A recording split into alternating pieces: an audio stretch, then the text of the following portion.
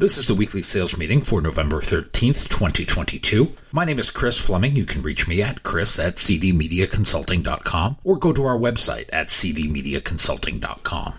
Today's topic, do it later means do it never. We always think we have more time to get things done than we do. Time is fleeting. Time is expiring. Time is a commodity that ticks away daily. How many things do we put off with this inane notion that we always have more time to do it later? Who has put something on a to-do list that has stayed there for weeks and months on end, each day moving to the next list? Time has a way of catching up to us until we are out of time and out of options. Take 100 people and you will always have some that get started, but most will put things off and another group waits until the last minute to get started. I'm sure psychologists can describe this method above. For the rest of us, when we say, I'll do it later, we are saying, I will do it never. Philip Stanhope was the 4th Earl of Chesterfield. He was an 18th century British statesman. He wrote, "Know the true value of time, snatch, seize, and enjoy every moment of it. No idleness, no laziness, no procrastination. Never put off till tomorrow what you can do today." He knew way back in 1740 that putting things off leads to a lack of accomplishment, as something new or some new priority would always slide onto the task list. We allow that to happen by putting words on a page and taking no action. My father used to spike projects, meaning he would draw up plans for the project and then get started. Now, he would then stop and move on to something else, but at least progress gets made and the project may get more attention at some point. I prefer to start and finish what I started. That is because my memory skills are akin to Swiss cheese. I guess my father had better memory skills. It is not a secret I enjoy hockey as a spectator sport. Truth is, I like most sports, but my wife will tell you hockey is the one where I get the most amped up and involved. Hockey great Wayne Gretzky has the nickname of the Great One. He is first in many NHL statistical categories for single-season and career milestones, although he never led the league in procrastination. He proclaimed procrastination is one of the most common and deadliest of diseases, and its toll on success and happiness is heavy. In most cases, putting things off until later leads to a lack of progress. It leads to regret, and as we have established, we shouldn't grow accustomed to living with regrets. We should strive for accomplishment, and much of that begins with getting started. Sheer motion can bring about the action required for success, especially if we have had success before. The brain's muscle memory can take over and lead us on that path to accomplishment. The 20th century gave us self-help guru Napoleon Hill. He lived to the ripe old age of 87. He wrote, "Procrastination is the bad habit of putting off until the day after tomorrow what should have been done the day before yesterday." We control this. We control these thoughts and the actions which follow. How many times can we stare at the same project on a list and then move it to the next day, week, or month because we don't feel like it today? Yes, this is autobiographical too. I have 2 projects on that list. They have been there for 6 months, and I keep moving them thinking tomorrow I will get to that task. Yet I never do. It can't be that much of a priority, and other items keep leapfrogging that project's significance. It is time that I remove it from the list. Can't be that important, or I don't know where to begin. Part of the problem is the pursuit of perfection. Many don't start anything new or unknown as we don't want to be a failure. Rather than try something new and be terrible at it, we choose the path of least resistance. We do what we've always done, which is the same as yesterday or nothing. Both options often produce suboptimal results. Jen Sincere is a writer and success coach.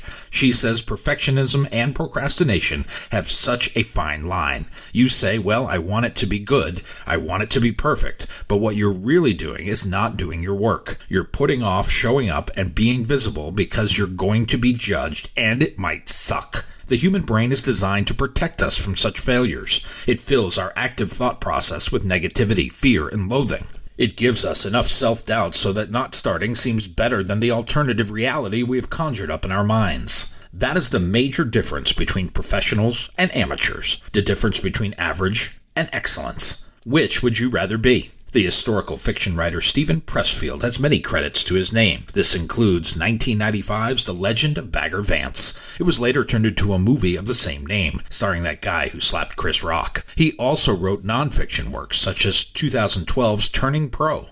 In it, Stephen says Turning Pro is a mindset. If we are struggling with fear, self-sabotage, procrastination, self-doubt, etc., the problem is we're thinking like amateurs. Amateurs don't show up. Amateurs crap out. Amateurs let adversity defeat them. The pro thinks differently. He shows up. He does his work. He keeps on trucking, no matter what. That is the mark of the true professional, one who performs at a high level even on an off day, one we can count on to make it to the goal despite the odds and the headwinds. When we put things off, we make a conscious choice. We deprioritize that which we don't comprehend or find uninspiring. We often sprint towards the shiny new toy, but back off when we find out it is work. Acclaimed entrepreneur Jim Rohn says if you really want something, you will find a way. If you don't, you will find an excuse. And we often find excuses about why we will not, do not, or cannot. Why would we do this if these are the requirements of the job? Is it because we love to invest in self-sabotage? That cannot be it. It may be more strange internal wiring, one that requires a nudge to get started. Many times that nudge comes from the external, not the internal. I knew a business owner from Wisconsin that used to call the spouses of his sellers anytime he launched a sales incentive or contest. He wanted the spouse to know what was on the table at the office. Talk about external motivation. Some are programmed to want to be better. They cannot stand for the idea of being mediocre, while others are fine with the middle or the bottom of the pack. Some will hone their skills and be relentless in the pursuit of excellence. Others will take what they have and do nothing with it. The actor Denzel Washington puts it this way: I'd be more frightened by not using whatever abilities I'd been given. I'd be more frightened by procrastination and laziness. Which part of the pecking order do you think Denzel falls into, top or bottom? We all have the potential to be better. For some, it looks effortless, and for others, it is hard work. Regardless of which camp you fall into, the worst thing you can do is nothing. The worst thing you can do is push that task from to-do list to another to-do list without attempting to get started. This course of action makes our job harder, not easier. It is already hard enough. Mason Cooley was an American-born aphorist. He wrote, "Procrastination makes easy things hard and hard things harder. When we shorten the time frame allotted for the task at hand, we amp up the pressure that time imposes on us. Some of us panic when the time gap shrinks. Very few thrive on it." There's a famous story about NFL quarterback Joe Montana. In Super Bowl 23, when time was running down, his team was down 16-13. With 3:10 remaining on the clock, his team was in the huddle full of nerves. Montana, cool as a cucumber, looked up and asked the question, "Hey, isn't that John Candy?" He had spotted the late actor and comedian in the stands and used that to calm his team down. He then made history, leading his team on a 93-yard drive, capped off with a touchdown pass to receiver John Taylor. This secured a 20-16 victory over the Cincinnati Bengals. Very few handle time pressure like Joe Montana. For the rest of us not named Montana, we operate in a world with less pressure and more time, and we are in control of what happens to that time. We can be excellent stewards of that time, or we can squander it. We can rank our tasks and match that with our time, or we can wait and put things off until tomorrow. The 17th century English poet Edward Young wrote it this way. He claimed procrastination is the thief of time. He is not wrong. Most of our time-based problems are self-inflicted. As we create our list for the month, week, and day, we put things on them that limit chances for completion, either because we are uneducated about the how-to, unmotivated by the significance, or unfulfilled by the outcome. Either way, we are responsible for what happens next. Before you place that next task on your to-do list, think about what happens next. As a friend once said to me, how does that help you sell more? Ask that qualifying question before placing a task on your list that moves you further away from your goal. If all you do is place an item on a list and keep moving it up the road, your to-do later list becomes your to-do never list. My new book, You Can't Lead from the Back of the Room, Nor Should You, is now available on Audible as an audiobook download. If you've liked what you've heard here today, please consider downloading a copy or two. You can always send one to a friend. You can go to cdmediaconsulting.com right now and follow the instructions.